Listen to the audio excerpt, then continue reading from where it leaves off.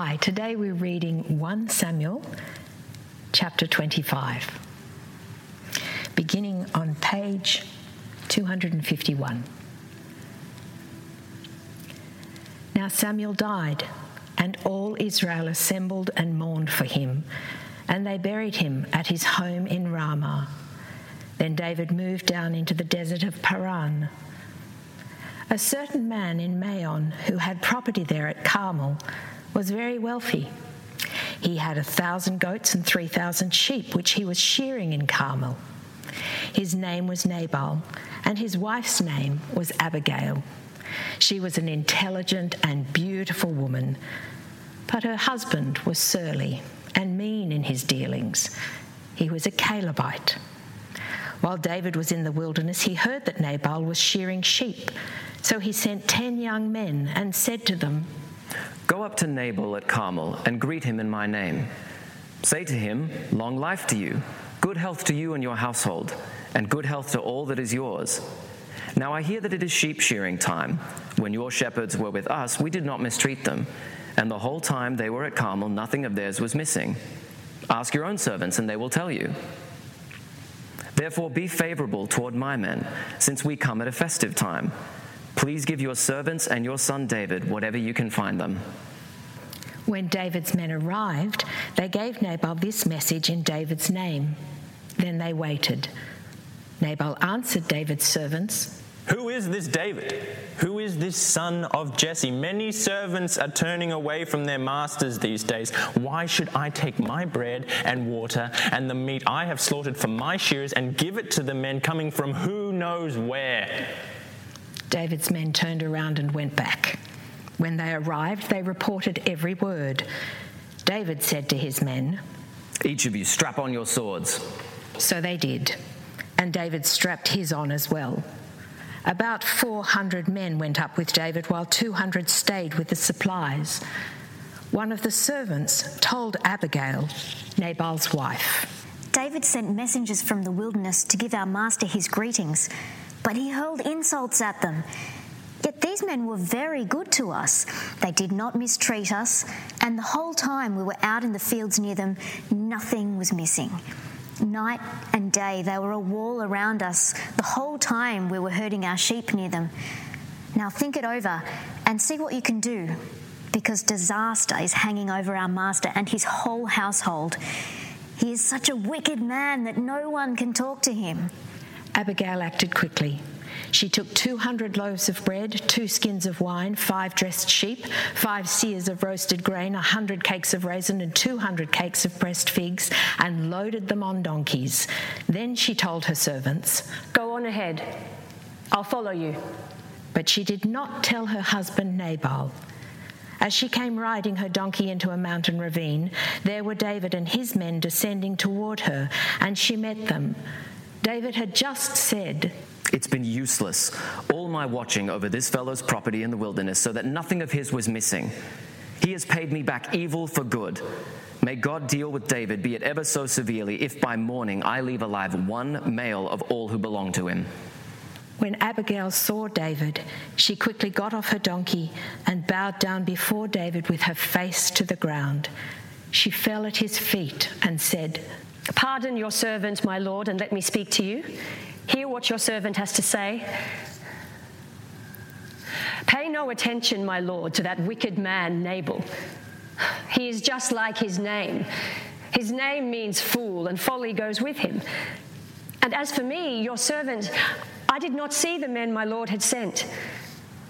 And now, my lord, as surely as the Lord your God lives and as you live, since the Lord has kept you from bloodshed and from avenging yourself with your own hands, may your enemies and all who are intent on harming my lord be like Nabal.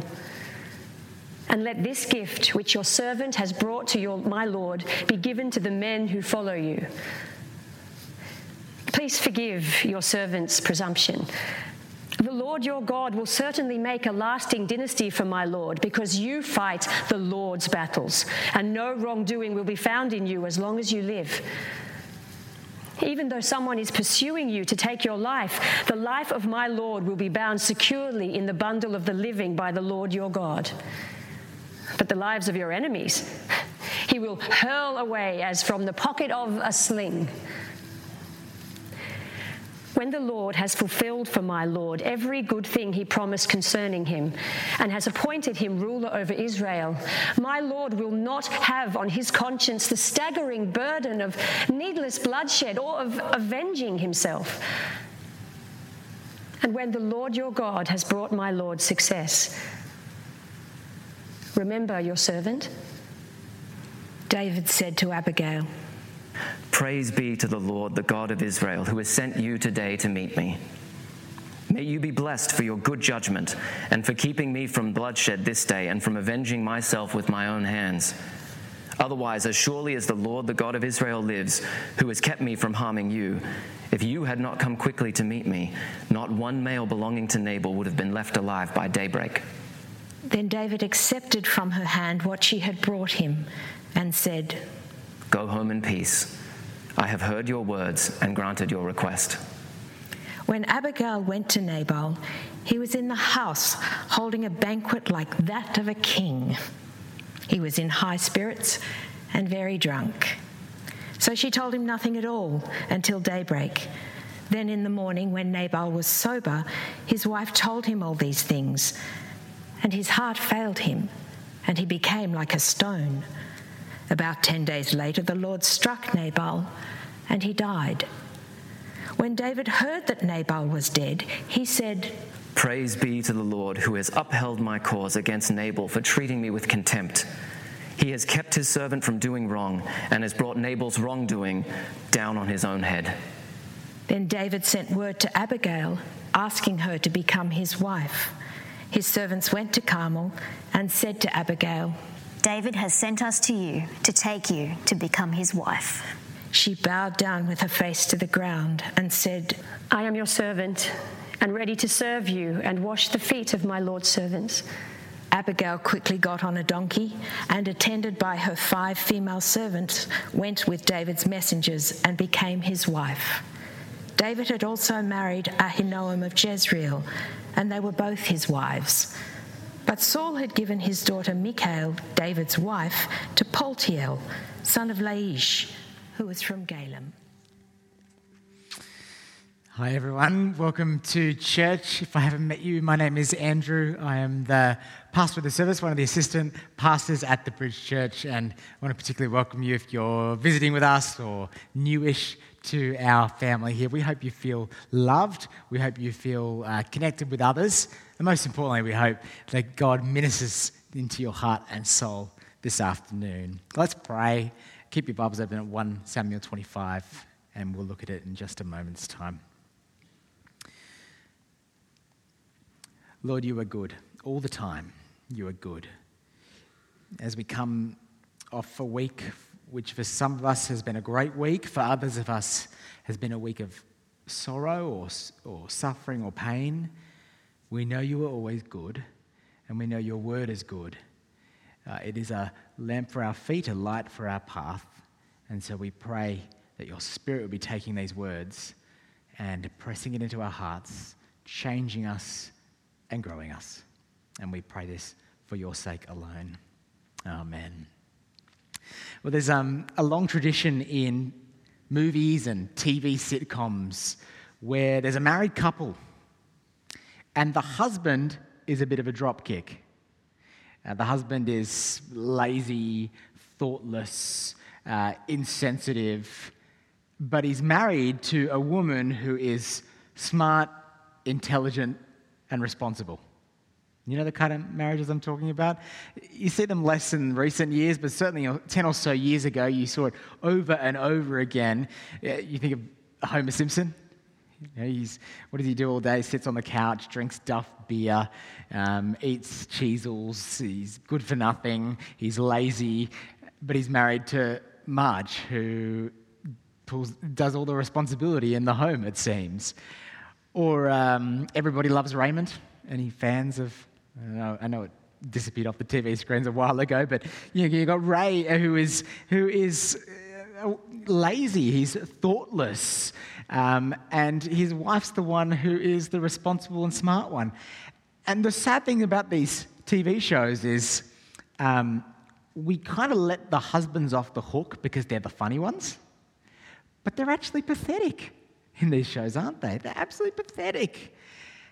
And you look at these married couples and you think, how on earth did he end up with someone as good as her? And I think that's kind of what we see in the married couple of this chapter today. It's a married couple you'd expect to see in Jerry Springer or in marriage therapy or something like that.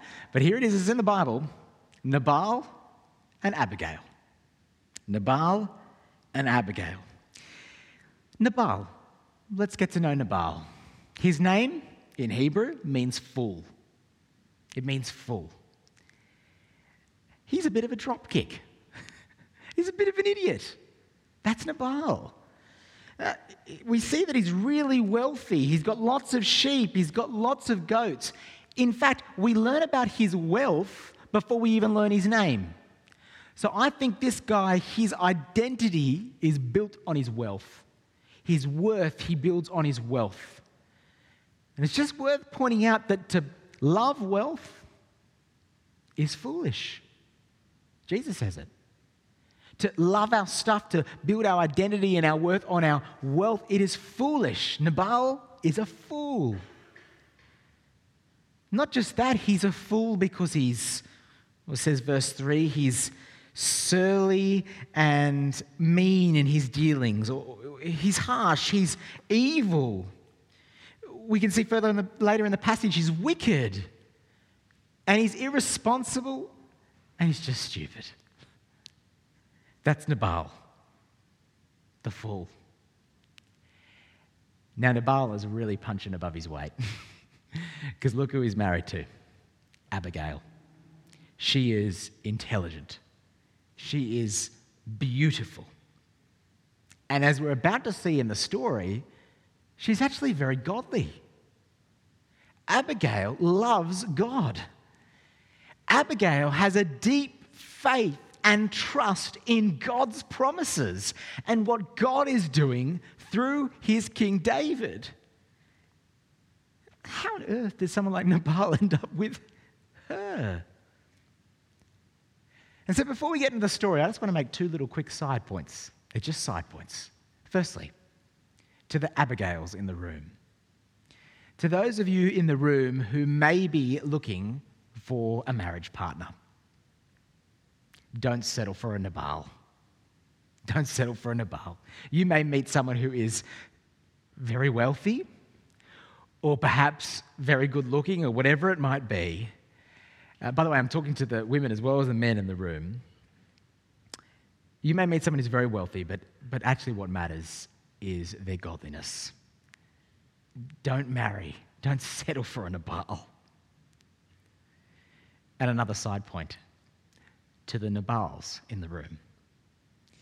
It is so tempting for men to be lazy in the home, lazy in the marriage, and actually even spiritually to coast along, to rely on their wives to work on their faith and to grow their family and godliness, to rely on their wife's reputation in church. You know, their wife is the one that's serving in church and involved in ministry, and to just feel like they can coast along. At the risk of sounding a bit like Mark Driscoll, step up, men. Love your wives. Fulfill your marriage vows. And this, of course, applies to women as well. Love your husbands. If you're a bit like Nabal in the room, repent. Serve and love your wife. Don't be a fool. Well, they're just side points. Let's keep going with the actual story.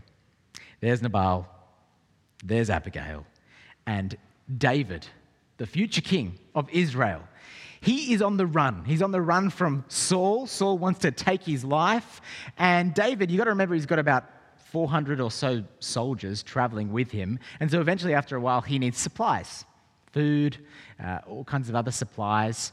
And he knows about Nabal. Now, we don't really know the details, but what we can pick up from this chapter is he's had dealings with Nabal before. What he had done was in some way protected Nabal before, looked after Nabal's cattle and livestock. So Nabal actually owed him one in a way. And so he sends some men, some servants to Nabal to ask for supplies.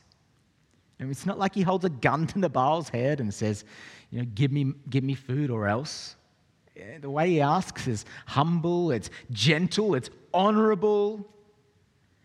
But look how Nabal responds. Look down at verse 10. 1 Samuel 25, verse 10. Nabal answered David's servants, "Who is this David? Who is this son of Jesse? Many servants are breaking away from their masters these days. Why should I take my bread and water and the meat I have slaughtered for my shearers and give it to men coming from who knows where?" Can you believe this guy? It really is a bit of a dropkick, isn't he? Look at the disrespect he treats David with. I mean, he does know who David is. He knows who David is. He knows he's the son of Jesse. And so when he says, "Who is this David?" I mean, he's mocking. He's disrespecting. And did you notice his love of his wealth? Verse 11, the word "my" keeps coming up. Why should I take my bread and water and the meat I have slaughtered for my shearers and give it to men coming from who knows where? He loves his wealth. He loves his stuff so much that that's what happens when you love wealth, when you love money, and your heart gets hard. And when opportunities come to be generous, you say, "Well, no, it's mine. Why should I give mine? I earned this. This is mine. This is my money." That's what happens when you make money or property or wealth an idol. Your heart gets hard to the needs of others around you. And that's Nabal. He's a fool. But you know what's most foolish about what Nabal's doing? This is God's future king he's disrespecting. I mean, I reckon everyone would have known who David was. Everyone would have known this is the one God has anointed. And Nabal's there saying, "Stuff you, who are you?" I mean, there's nothing more foolish than rejecting God's anointed king. Do you believe that, 4 p.m? Because when it comes to Jesus Christ, God's perfect king, the King of Kings, the Lord of Lords, there is nothing more foolish than rejecting Jesus. Isn't that true? All of us have done it by default. Every one of us has said to Jesus, "Jesus, who are you? I don't want you ruling over my life. It's my stuff, it's my time. I want to call the shots." That's sin, isn't it? All of us have done it. And part of becoming a Christian is realizing we've been wearing our own crowns. And part of becoming a Christian is saying, "Jesus, I want to take the crown off my head. I want to give it to you, to put it in its rightful place. I want to serve you. I want to follow you. You are the king. You are the one that I serve and love." And to do that is the best decision you'll ever make.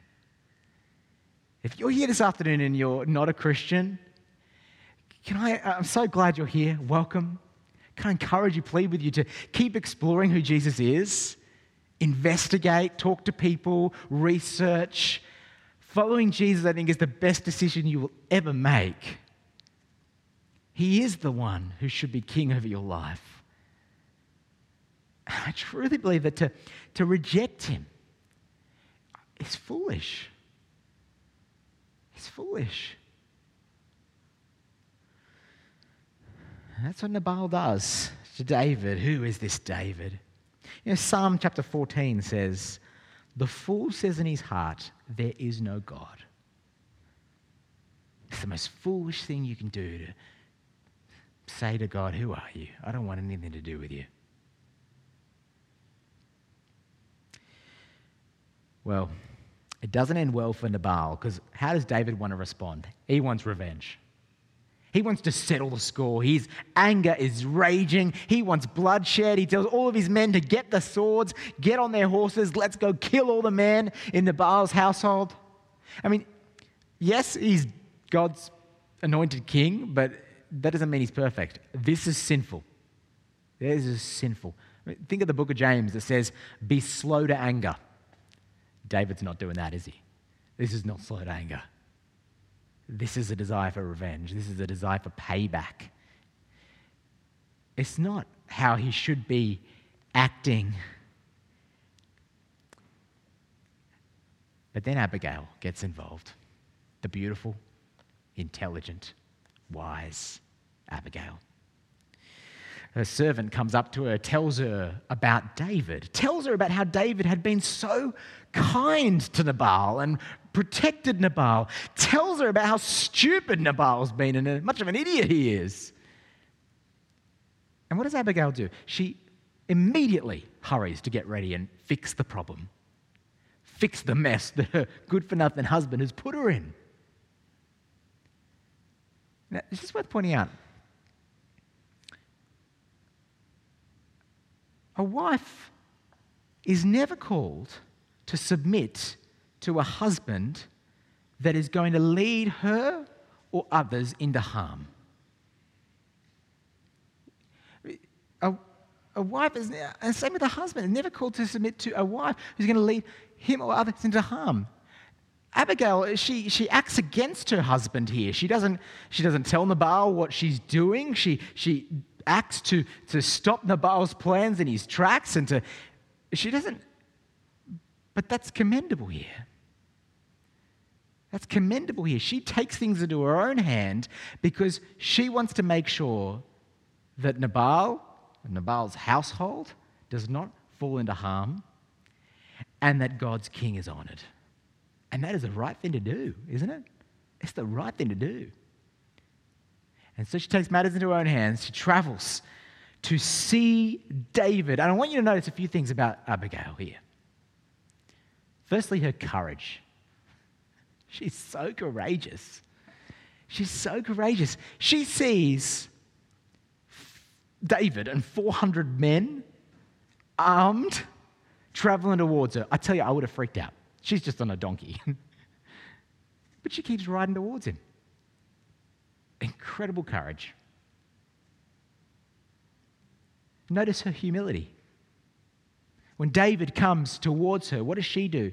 She gets down, bows herself to the ground and acknowledges who David is. It's humility.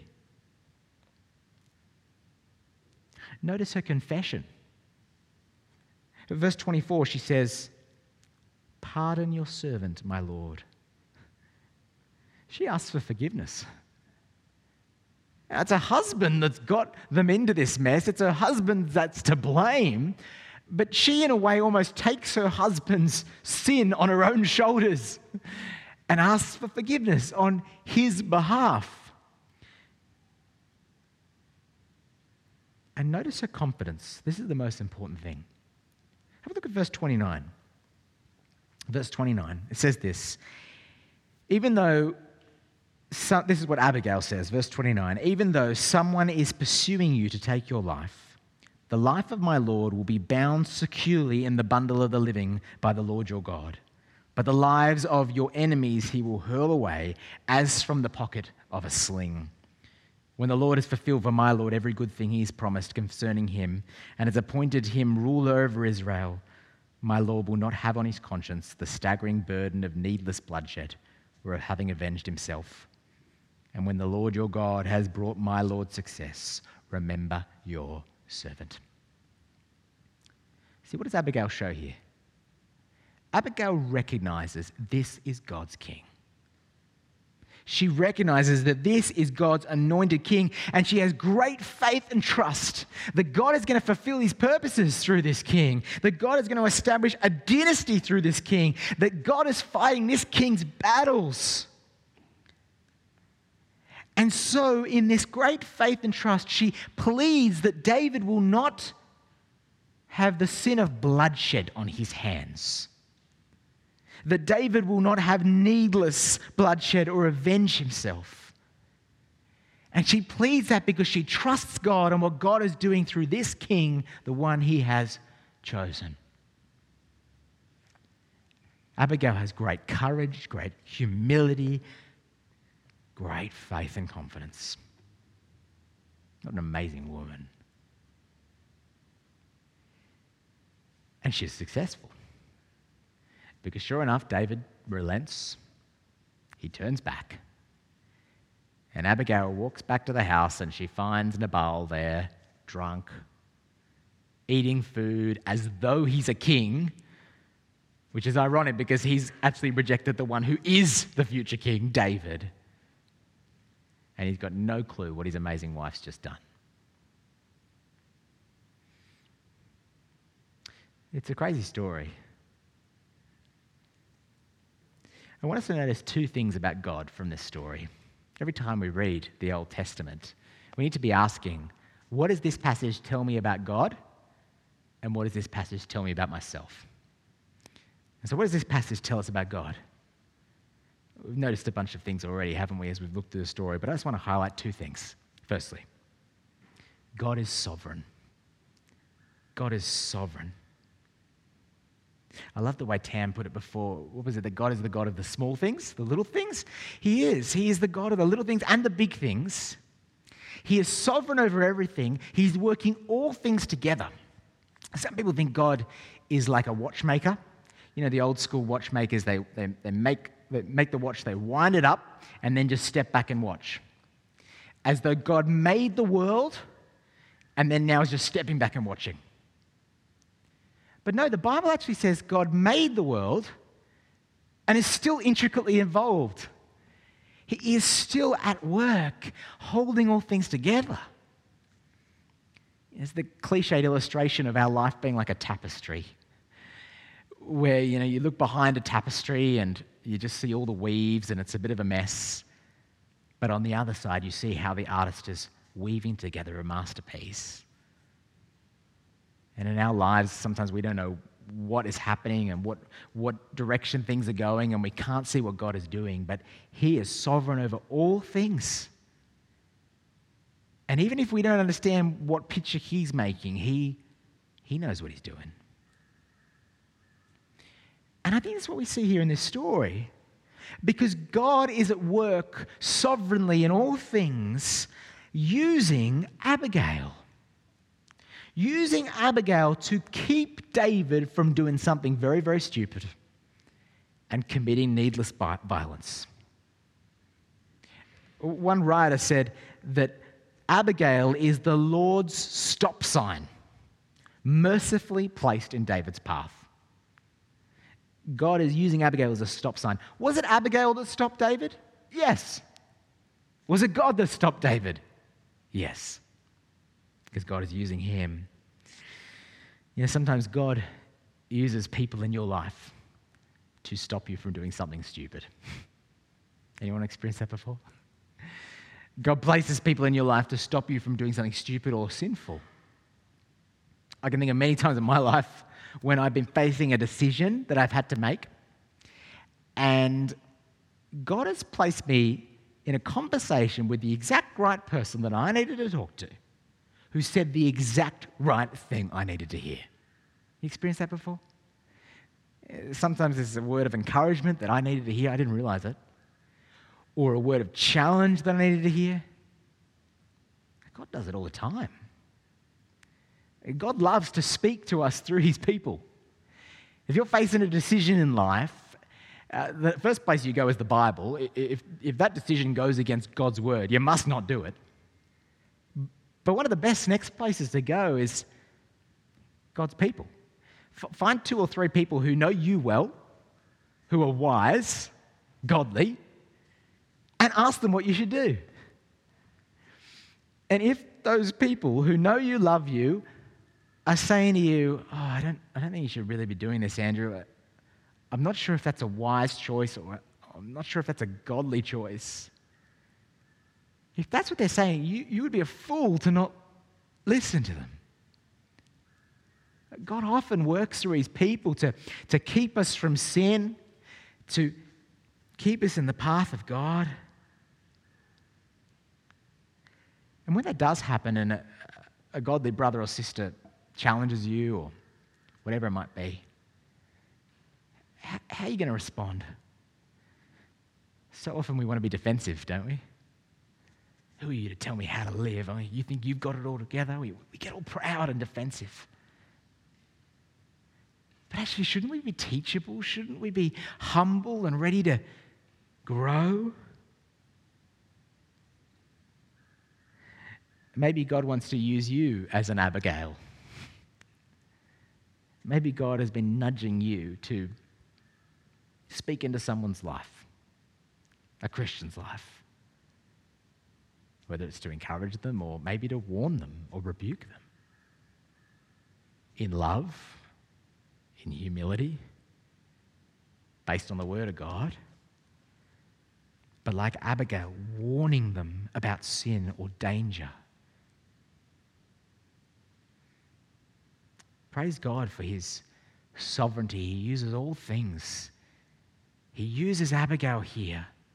Yes, Abigail, we've got to praise her. She was incredible. But God was the one who used her. And you can see that in verse 32. Look at verse 32. David said to Abigail, "Praise be to the Lord, the God of Israel, who has sent you today to meet me. May you be blessed for your good judgment and for keeping me from bloodshed this day and from avenging myself with my own hands. Otherwise, as surely as the Lord, the God of Israel, lives, who has kept me from harming you, if you had not come quickly to meet me, not one male belonging to Nabal would have been left alive by daybreak." Praise be to God. God's done it. God stopped me. And you've done it, Abigail. God has used Abigail. The second thing I want you to notice about God from this story, firstly, is the sovereignty of God. The secondly is the justice of God. The justice of God. I'm sure you can relate to the feeling when you're wronged, when someone's hurt you or wronged you. Instinctively, often we just want revenge. We're angry. We want the score to be settled. We want payback. We want justice. And I want to be honest, in the last 2 weeks, my family has been wronged. I'm happy to talk about it after church. It's not in any major way, but we have been wronged. And I want to be honest, there's been plenty of times the last 2 weeks I have wanted payback, where I have thought and replayed in my mind what I could do to get revenge, to settle the score. And when we talk about the God who's sovereign and uses all things, I don't think it's a coincidence that God had me preaching on this passage. Because as I've been reading this passage the last 2 weeks, I've been saying to God, this is exactly what I've needed to read. Because there's David, he wants payback. Straight away, he gets everyone to put on their sword. He wants to kill them all. But Abigail knows something. She's wise, isn't she? She knows vengeance belongs to the Lord. Vengeance, justice, belongs to the Lord. I want you to turn your Bibles to Romans chapter 12. Can you do that? Romans chapter 12.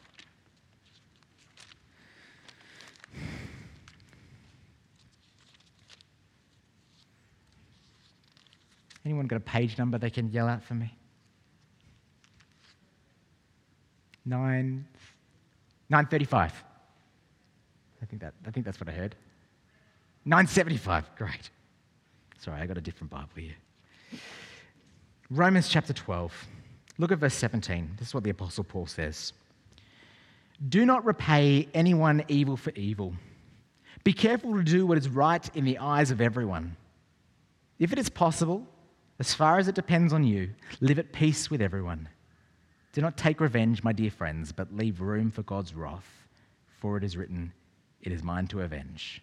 I will repay,' says the Lord." Verse 21, do not be overcome by evil, but overcome evil with good. Vengeance belongs to the Lord. And sure enough, how does the story end? God has the final say. God 10 days later strikes Nabal dead. And I've got to say, this has really ministered to me the last few weeks. Because, yes, it's so hard. We want revenge. We want justice. And to wait for God to bring revenge and justice normally involves waiting for Jesus to come back. And that requires patience. I mean, David just wanted justice now. It is hard. It takes faith. It takes trust. But church, you know, it's actually very comforting. It's comforting to look at this world and all the mess, the injustice, the murder, the rape, the genocide, the corruption, you name it, and see that there's a God who cares, a God who's going to right all wrongs. One of the reasons why I think we can be confident that there is a God is because we instinctively all have this sense of right and wrong, of justice and injustice. And God is the God who cares about these things. It's also freeing. It's so freeing to know that I don't have to be the one that's going to settle the score. You don't have to be the one that has to right the wrongs. There's a God who has that all covered for you. Vengeance belongs to the Lord. So trust him. Look to him. Cry out to him. Well, as we finish, I hope you've seen the foolishness of Nabal in his wealth, in his arrogance, in his laziness, in his disrespect of God's servant. I hope you've seen the wisdom of Abigail, her intelligence, her beauty, leading David from harm and wickedness. But actually, Abigail is not the hero of the story, because Abigail points us to Jesus. Jesus is the greater Abigail. See, Abigail saves her husband from harm, doesn't she? And Jesus saves us from harm, sin and judgment. Abigail trusted God to bring the vengeance.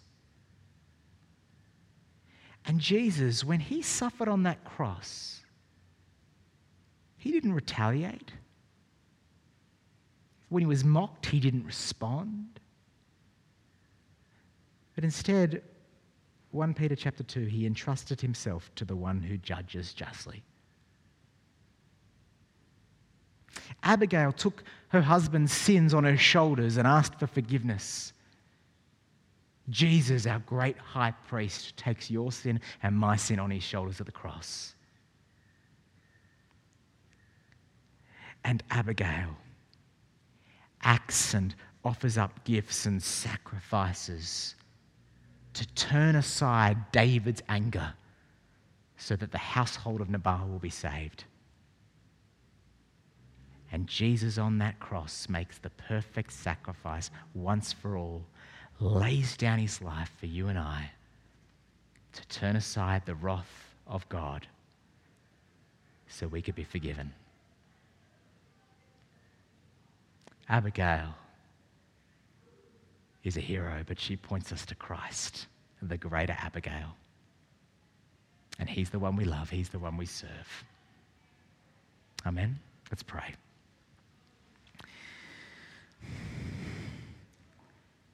Father, we thank you for the testimony of Abigail, for her life, her faith, her trust, her confidence, her courage and humility. Help us to be like Abigail. But even more so, help us to look to Jesus.